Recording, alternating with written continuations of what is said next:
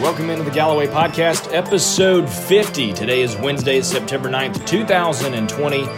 The golden episode of the Gallo-Way Podcast. It's been quite a ride, and here we are with episode 50. We've got Cecil Hurt on the podcast for you today, digging through Alabama basketball, Alabama football, going through history, but also talking about the upcoming seasons because both men's basketball and football are poised to have a great 2020-2021 season. So we'll talk about that with Cecil shortly.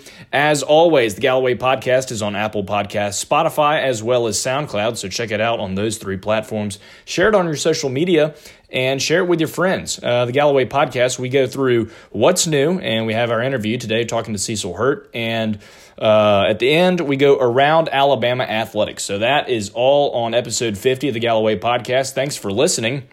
And let's jump right into it now here with what's new. What's new in the world of sports since the last episode? Well, a lot. There's been a ton. And that's always the case, but especially new school year, college football has gotten underway. But what's pertinent to the Gallo-Way Podcast and what you want to know? Well, we're 17 days away from Alabama football kickoff, and we cover that extensively with Cecil here in a minute. Also, what's new? The all-inclusive NCAA men's basketball tournament. That was proposed this morning by the ACC and coaches of the ACC that every Division I men's basketball team would make the 2021 tournament. Obviously, it would impact the regular season and conference play, non-conference play. Would there be a conference tournament? What's the significance of the regular season if everybody makes the tournament? Personally, I was a little opposed when I first heard it, but the more you think about it, this season's going to look different. And everything in 2020 has looked different, so why not make a little adjustment? This is a pretty big adjustment, but we'll talk with Cecil momentarily about the details of that and what an all-inclusive NCAA men's basketball tournament could look like. Also, what's new in the world of sports, Justin Thomas was named the 2020 PGA Player of the Year. He's just had an outstanding year, and normally, after the Tour Championship, golf would be, the season would be wrapped up, and obviously things are a little bit different. We've still got the Masters and some other tournaments coming up, which is exciting. It's going to be a good fall mixed with college football. Pro football starts this weekend, and you have golf on the weekend, so that's always exciting. And of course, in the world of golf, Dustin Johnson has been on a tear. He won the Tour Championship on Labor Day just a couple days ago, and that was really fun to watch. I mean, the past couple weeks, Dustin Johnson has just been head and shoulders, above everybody else. You got people knocking and nipping at his heels, but DJ has just been on a roll. Lincoln Riley in Oklahoma won't release COVID numbers as to not provide a quote-unquote competitive advantage. And you look around the world of college football, you've seen an uprise in cases this summer in different programs, a lot around the SEC. Nick Saban talked about how they're testing 3 times a week, but not, saying specifically who's positive, who's negative, whatever. And so every program in college football is kind of handling this coronavirus and testing their players and cases at their own discretion. And I appreciate that and I respect that because it is player privacy. Elsewhere in the world of sports and what's new, NFL rosters were cut down this past weekend. A total of 57 Alabama guys made an active NFL roster. Of course, those NFL rosters are 53-man rosters. Crazy to think that the number of former Crimson Tide players could make up over an entire roster of an NFL team. That is pretty cool when you think about that. That's what's new in the world of sports here on the Gallo-Way Podcast. So we're going to kick it over to Cecil Hurt now, the interview. Of course, you can follow him on Twitter at Cecil Hurt, and he's covered the Alabama Crimson Tide for the Tuscaloosa News for years and years. It's a great interview, and reminder, the Gallo-Way Podcast is available on Apple Podcasts, Spotify, as well as SoundCloud. I'm joined by Cecil Hurt now on the Gallo-Way Podcast. Cecil has covered the Alabama Crimson Tide for the Tuscaloosa News for years and years. Cecil, I'm glad to finally connect with you and have time to talk with you on the podcast. How are you? Great. How are you today? Well, I'm doing well. The semester's chugging along, and amidst a ton of uncertainty, things are moving. We're only 17 days away from Alabama football and over 2 months away from Alabama basketball, so I figured we'd talk a little bit of that today. But before we get into that, I want to ask you, because I've read the columns, seen the tweets, and when you look at this year, it's been a crazy year. How would you personally put 2020 into a nutshell? test for everybody, and it hasn't occurred independent of anything else. There are a lot of things going on. There's certainly a lot of things going on in the world of journalism that it has affected. It's affected the economy. It's affected education.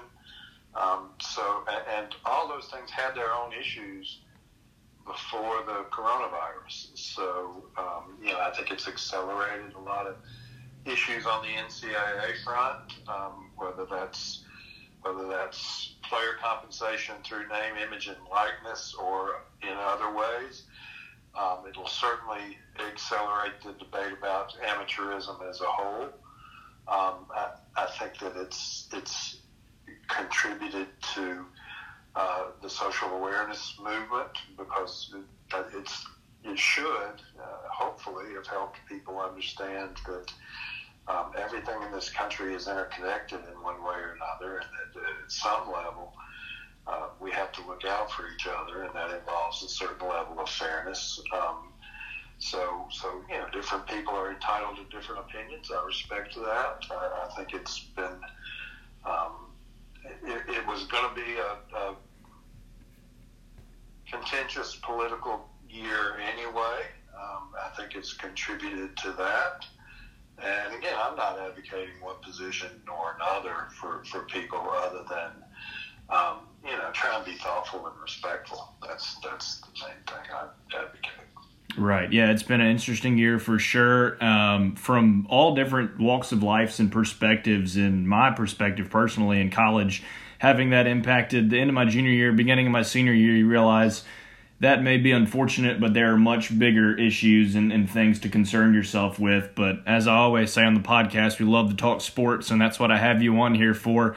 So we'll go ahead and jump into that here. Would normally start talking about Alabama football, given that we're just a little over 2 weeks away, but some big news coming out of the ACC today in college basketball, talking about the possibility of an all-inclusive NCAA men's basketball tournament proposed by the ACC, like I said, that every Division I team would make the 2021 tournament.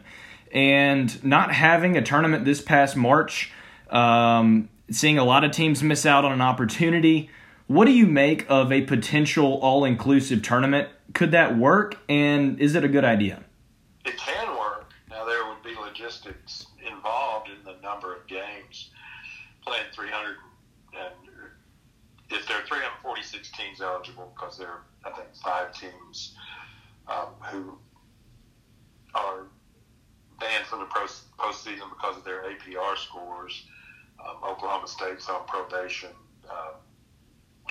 There are a couple of teams that may not qualify otherwise, or have elected not to have the sport in the fall. A season not to resume competition until next year. So I think it would be 346 teams involved, and so it'd take 345 games, obviously, to determine a championship. That's a lot of games to administer. Hypothetically, you could televise all 345 of them somewhere. But I think if you did it that way in the early rounds, your logistical problem. First, I think you'd have to regionalize some of that early round play. You'd have to probably give a bye, at least one round bye. You could give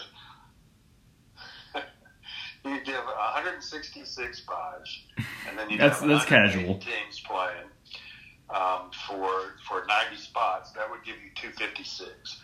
When you get to 256, then you're just talking about an extra weekend.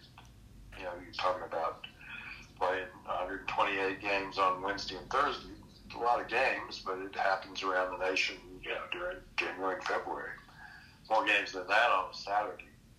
So you're talking about 128 on the first round, and you're talking about 64 games in the next round, and that gets you down to your field of 64, your classic field. It takes one extra week from that standpoint after you've had a playing round or a regional round for the teams that didn't get a bye. So you'd be down to 64. So I think there's some entertainment to it. I think there's some logistics to it. And now what I will say, it's an ACC coach's proposal, And hopefully we won't have a situation which we've had in football, that every league has its own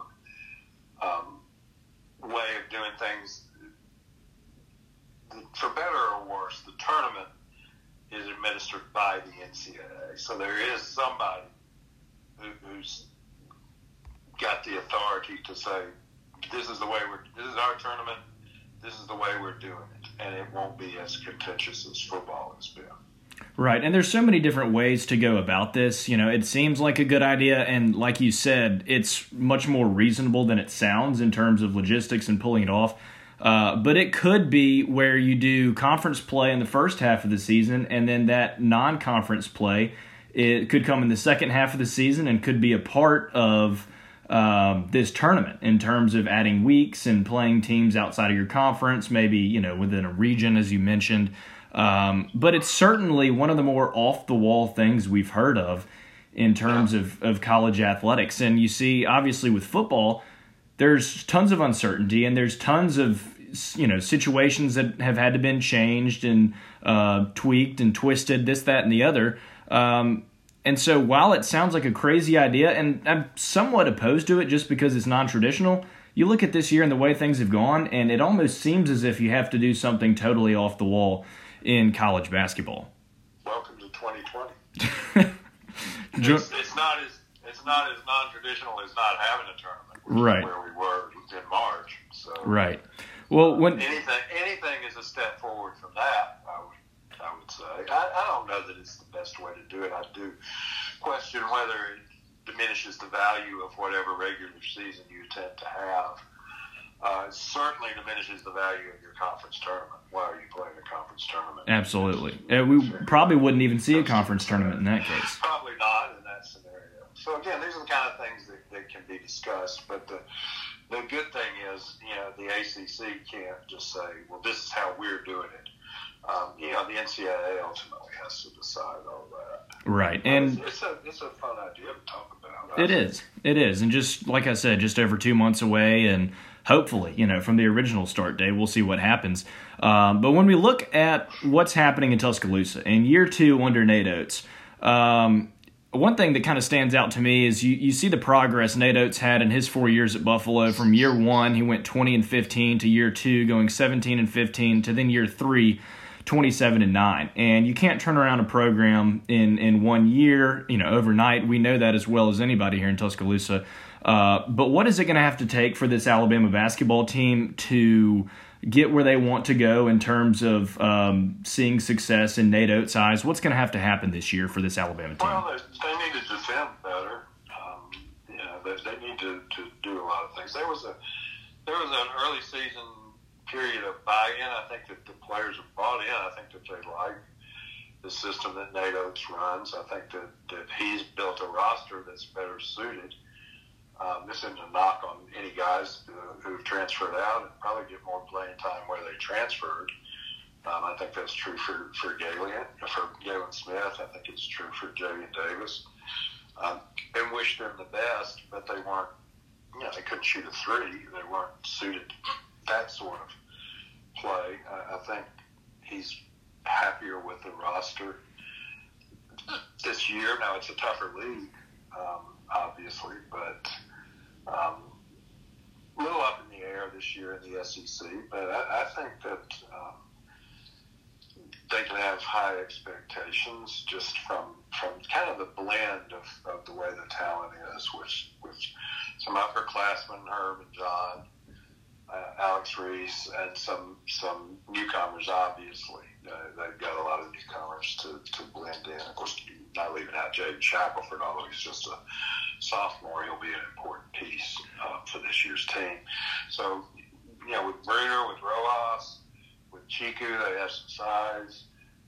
So I think if all that comes together, I think they can be good, and I look forward to them getting started. Hopefully, I would guess around Thanksgiving, and hopefully, I know that they'll schedule as well as the circumstances allow, and we'll see how they play. I think they'll be entertaining. Absolutely. I'm looking forward to it for sure. And when you mention all those newcomers and all those guys, and they bring in a plethora of experiences, whether it's JUCO transfer, grad transfer, freshmen, but only really a handful of guys that wore the uniform for last year for Alabama. So when you look at all these new guys, which one will have the biggest impact in terms of maybe they were on the roster last year and injured or suspended, or they're totally new to the program? Who's going to have the biggest footprint? Clearly, I would think. I would think just by the nature of the position, by the fact that he's been in the system for a year. They have two other guys who didn't play last year, Rojas and Gary, but they really didn't practice very much. They were rehabbing injuries. So I think Javon Quinterly would be the first newcomer. Jordan Bruner would probably be the second newcomer, and Josh Primo would probably be the third in terms of impact. And that doesn't mean that Keon Ellis isn't going to have an impact or Chiku's not going to have an impact. I think they will. But it's just a situation of having a lot of talent in that newcomer group. But you've got to have solid point guard play. So I would think Javon Quinterly would be the most important. So your money's on Quinterly. And when we look at the struggle of only when you have a roster this talented, there's only 5 guys on the court at a time. And last year was a struggle to get 5 guys on the court with injuries and suspensions and this, that, and the other. At the end, towards that tail end of conference play. But part of that conference play is that February slump. I remember you tweeted something back towards the end of February, beginning of March, Alabama's stat, and it extends to multiple coaches. But the February struggle, what has to be done to overcome what has always been a brutal month for the Crimson Tide? First of all, defend the home court. Too many of those losses have been in Tuscaloosa, and you can't afford to do that in conference play. You can't have, and this is no knock on any particular team, but you can't have Vanderbilt come in like they did last year and beat you. You can't have Missouri come in here and beat you on your home floor, Texas A&M, a couple of years ago, although that game was earlier. But you got to defend in those games and win those, find a way to win those games, and then you take your chances with Kentucky, Florida, Auburn, Tennessee. But you've got to defend the home court against Missouri, Vanderbilt, the Mississippi schools, etc. So I think that's going to be a big part of it. How that factors this year, whether there's going to even be attendance, whether there'll even be crowds, I don't know. But nonetheless, if you've got to do that. I think style of play is just a matter of the chemistry and guys accepting their roles, realizing that although it is probably the fastest paced team, the fastest tempo in high Division I, that you still have to defend and be solid on defense. Obviously Herb gives you a good start with that because you can put him on the other team's best guy, regardless of what position he plays, unless he's just a 7-foot post guy. And so that's going to be important for him. And again, good point guard play. I think it's important for Quinterly to play well. I think it's important for Primo to be able to fill in that position when necessary. And they don't have that traditional backup, Corbin Collins type guy that could back up your point guard. And I think Kyra got worn down last year. Beetle wasn't healthy either. So I think Kyra was having to do too much at the end of the year. Yeah, the drop-off at the point guard position from that 1 to 2, has been, when you've got elite guys like Kyra Lewis, Colin Sexton, there's just a significant drop-off. It's been tough for Alabama. And that's true everywhere. That's true everywhere. But you need to have some dependable. You don't need your point guard to be playing the minutes that Kyra played, like 37, 38 minutes a game, like Kyra did. Right. So we move now from the hardwood to the turf and Alabama football, just 17 days away, as I mentioned. at kickoff at Missouri, September 26th. What is Alabama's biggest concern, Cecil, as a program moving towards that start date? Other than the unknowns of the coronavirus, because Nick Saban will prepare for every eventuality, but you can't prepare necessarily. I mean, you have to have a plan. I'm sure he has a plan, but we're taping this on the 9th, so we're 17 days out. So anybody, if they test tomorrow, anybody that's got a positive test is out for the Missouri game. 17-day quarantine situation. And they'll have probably, 6 more tests between now and then. So who knows? Who knows if students are back on campus? They went home for Labor Day. Who knows who's going to have an encounter and come up with a positive, even though they check those players pretty carefully. They stress social distancing and masking and all the things that they think can help prevent it. Nobody's got very, very few teams. Some teams have a very low rate, but not many teams in the SEC have a particularly low rate. Missouri, I think, had 4 guys out of practice yesterday who couldn't have played if the game had been yesterday.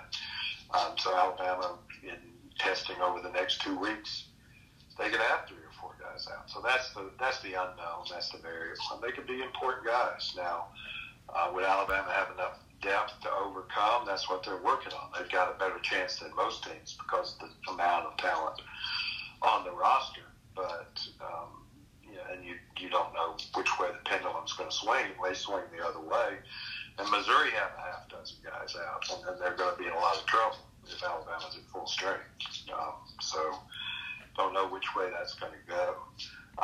In terms of real, what you would call actual football issues, I mean, I think there are more positives than negatives, don't get me wrong, but since you asked what they're working on, they're inexperienced in the secondary.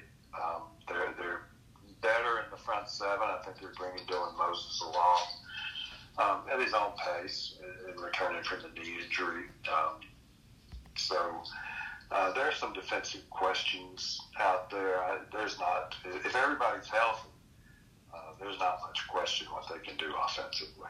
Absolutely, and it starts with that offensive line, and you look at experience. I mean, just all over, tight end, wide receiver, and question about the quarterbacks here.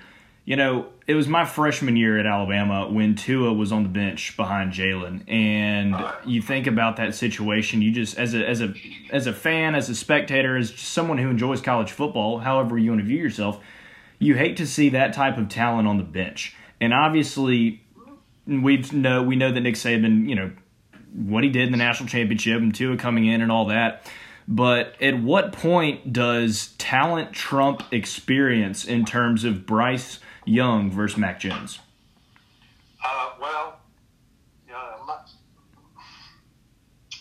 First of all, we hadn't seen enough. I mean, I've seen the high school highlights of Bryce Young.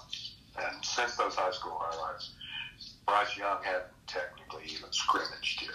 He didn't have a spring. He wasn't available for the first scrimmage.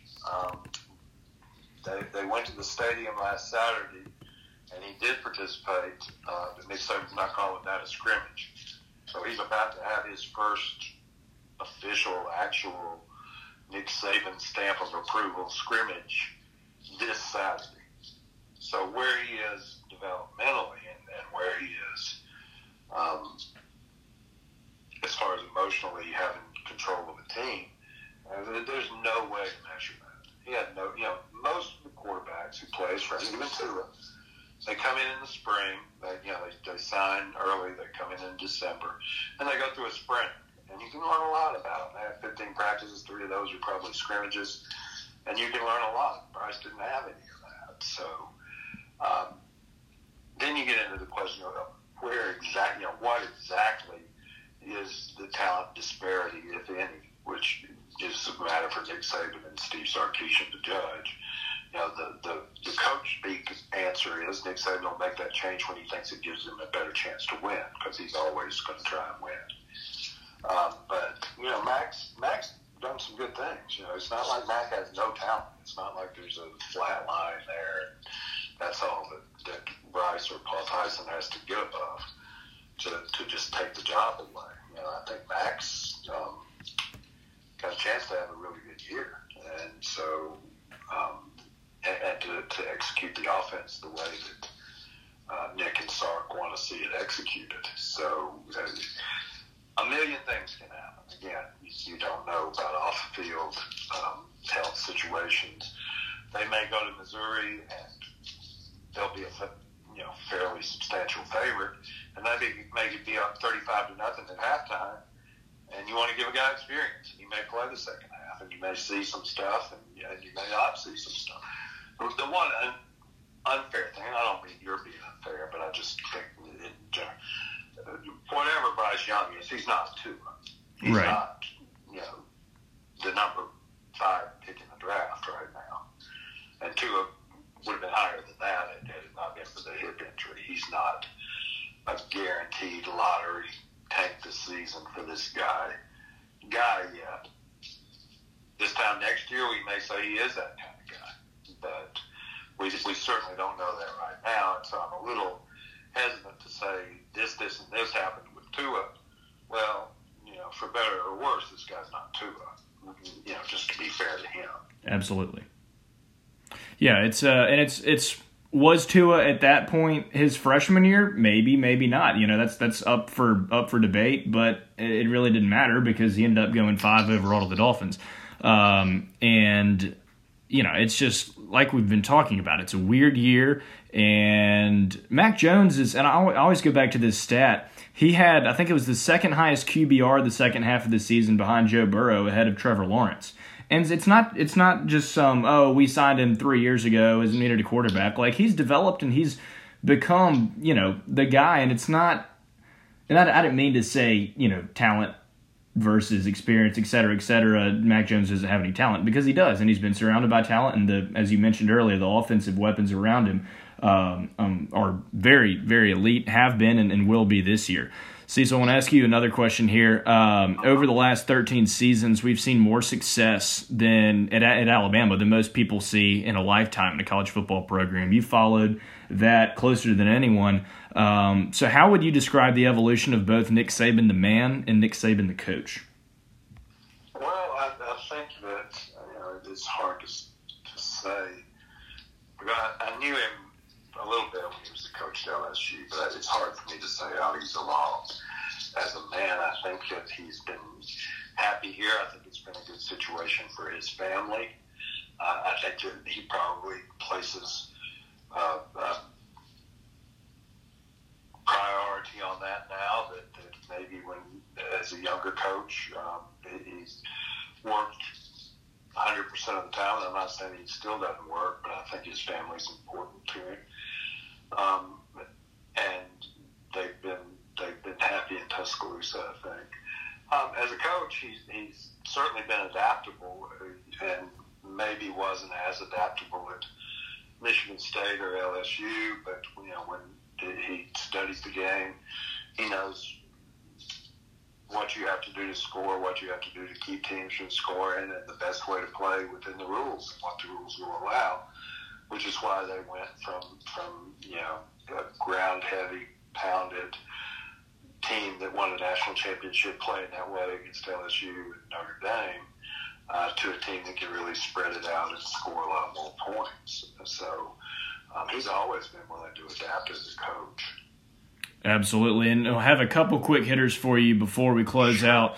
I'd like to end the podcast, the interview portion of the podcast, on a little bit lighter note here. So, in your plethora of experience, and you've gave me recommendations last winter when we went down to LSU, talking about where to go eat and things like that. But you've gone all over the country covering Alabama, and so what's your most memorable event or trip that you've covered for any type of Alabama sport?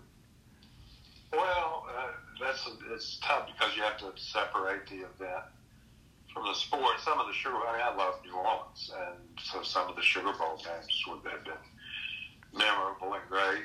Obviously, getting to go to Hawaii as frequently between football and basketball have been great. So those were, those are memorable. And then sometimes you just have a memorable game. On our podcast, we always joke about Alabama playing in Charlotte in December of '05, and what a great game, just a game that was. Some trips are harder than others, but there's something to be, if you're open-minded, there's something to be gained from every trip.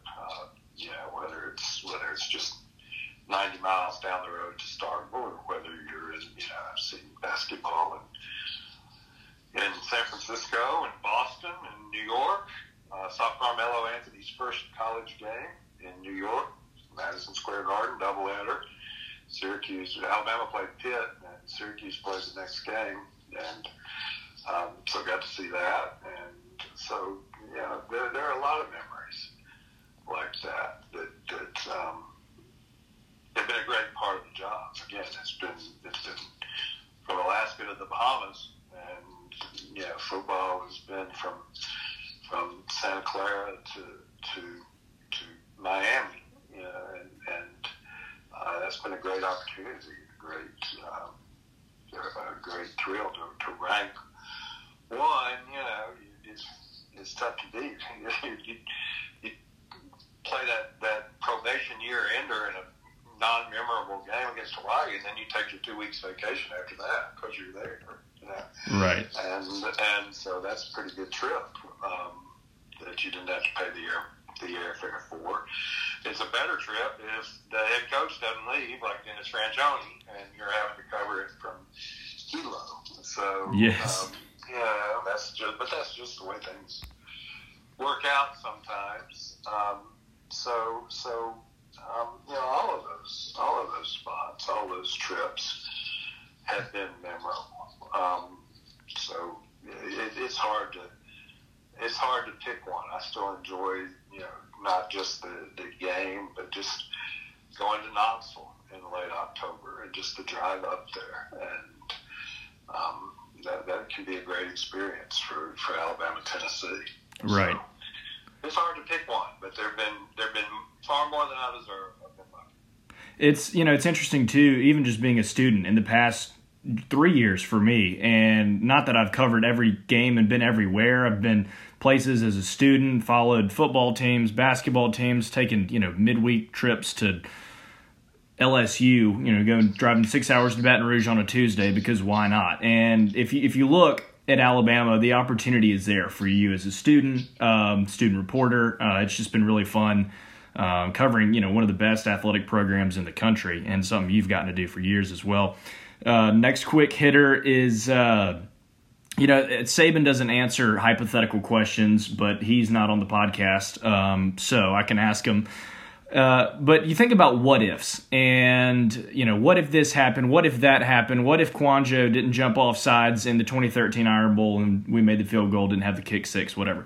What's your biggest what if moment of all time as it regards to Alabama football?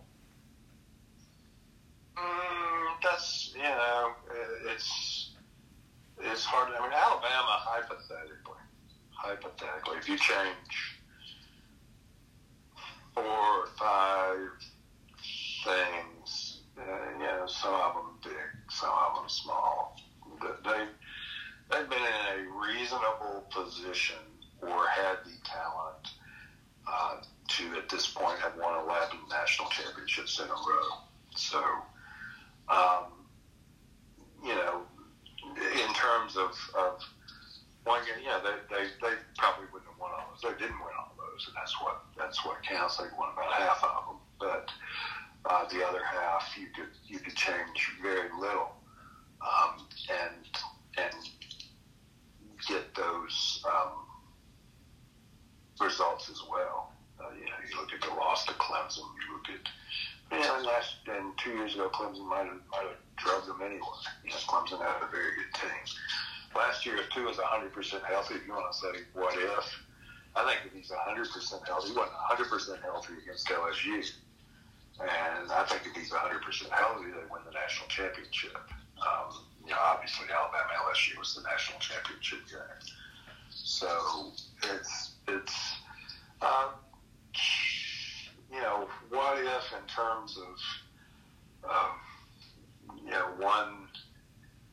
particular moment, I don't know.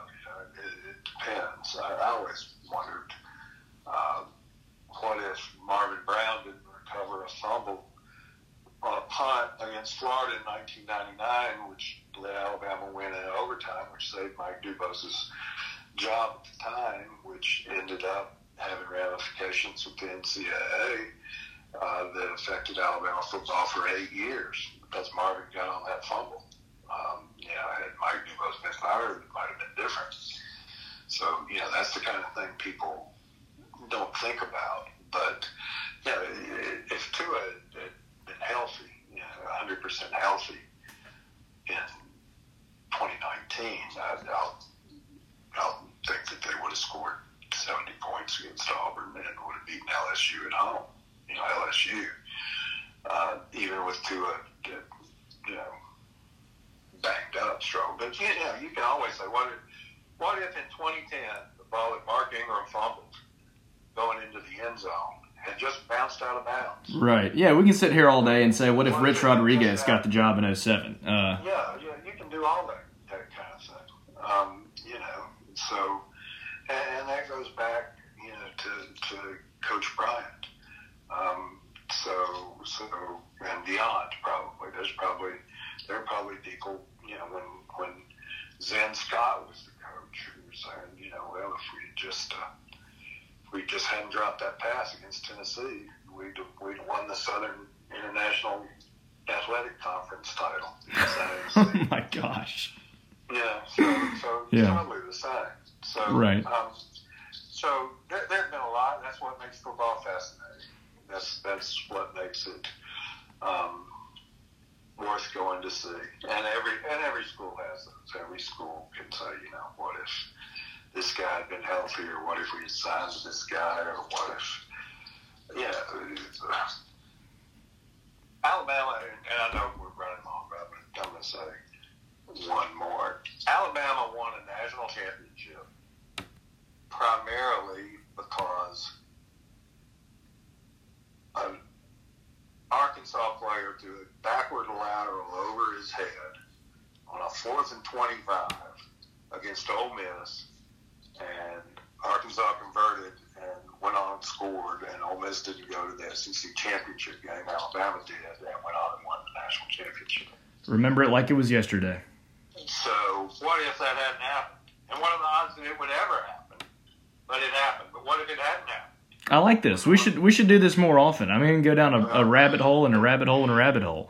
Yeah, so what if? I mean, that's just one of those things. And now we know why Nick Saban doesn't answer hypothetical questions. Right, because he doesn't want to go down the rabbit hole. Exactly. Perpetually. Well, Cecil, thank you so much for joining the podcast. Glad I could have you on for the 50th episode. It was an honor to talk to you and pick your brain, Tide hoops, Tide football, expecting big things out of both this year, and appreciate your insight. Glad to do it. Thanks. Great interview there with Cecil. Appreciate him taking the time amidst the upcoming busy fall, kind of catching him in the preseason moments before college football kicks off. And obviously, as we mentioned, just 2 months away from college basketball season, or the proposed college basketball season. But always fun to pick his brain and that rabbit hole of what ifs. And you think about, you could apply that to any college athletics program. You could apply it to any situation in life. But it really is a rabbit hole. And it was fun to kind of go down memory lane and explore different things in Alabama athletics, Alabama football history in terms of what if this happened? What if that happened? If you have a what if, you want to let me know, tweet me at WM_Gallo-Way and let me know. I mean, because there's plenty to discuss and debate, and quite honestly, until we have Alabama football kickoff in a couple weeks, there's not that much to talk about on Twitter. And so, tweet me, let me know, and we can have a conversation. Around Alabama athletics, of course, we've really covered just about all you really need to know with Cecil. And as I mentioned in What's New, Nick Saban said, quote, "We have a minimal amount of players that have tested positive." He said that in his press conference just yesterday, and he said that Alabama is testing its players 3 times a week. Now, I've heard that Alabama wants to move to third-party testing and do saliva tests. I'm not sure if that's going to happen, but it would make sense that for efficiency purposes, you don't want these guys getting swabbed up the nose, these big college athletes 3 times a week. If they can have a more efficient way to test, I think they would do that. If it'll happen, I don't know. Is it happening? I'm not sure. Just some food for thought. We might be seeing saliva tests come, and it might come to local health places. It might come, just to college athletes first. We'll see. But obviously, we are all hoping for a vaccine for coronavirus as soon as possible. That's really a brief update of Around Alabama Athletics because, like I said, we covered just about everything we could with Cecil Hurt. The Gallo-Way Podcast, episode 50, where we talked about what's new. We had an interview with Cecil Hurt, talking Tide hoops and Tide football. And, of course, Around Alabama Athletics, as always, to close it up. Want to remind everybody that the Gallo-Way Podcast has merchandise for sale. Limited number of Comfort Colors shirts left. We have tumblers, coffee mugs, golf towels, game day stickers, and want you to rock the Gallo-Way Podcast. Seen plenty of people on their social media wearing hats and shirts, and really appreciate that support. It really does mean a lot. Thank you for tuning in. Once again, the Gallo-Way Podcast available on Apple Podcasts, Spotify, as well as SoundCloud. And a reminder that you can tune in to WVOA 23 on weekends at 10 p.m. for my sportscast as the weekend sports anchor. I've got you covered on TV. Weekends, Saturday and Sunday night, 10 p.m. I've got your full sportscast. We're going to keep the content coming here on the Gallo-Way Podcast. The golden episode, the Gallo-Way Podcast, where there's the right way, there's the wrong way, and there's the Gallo-Way.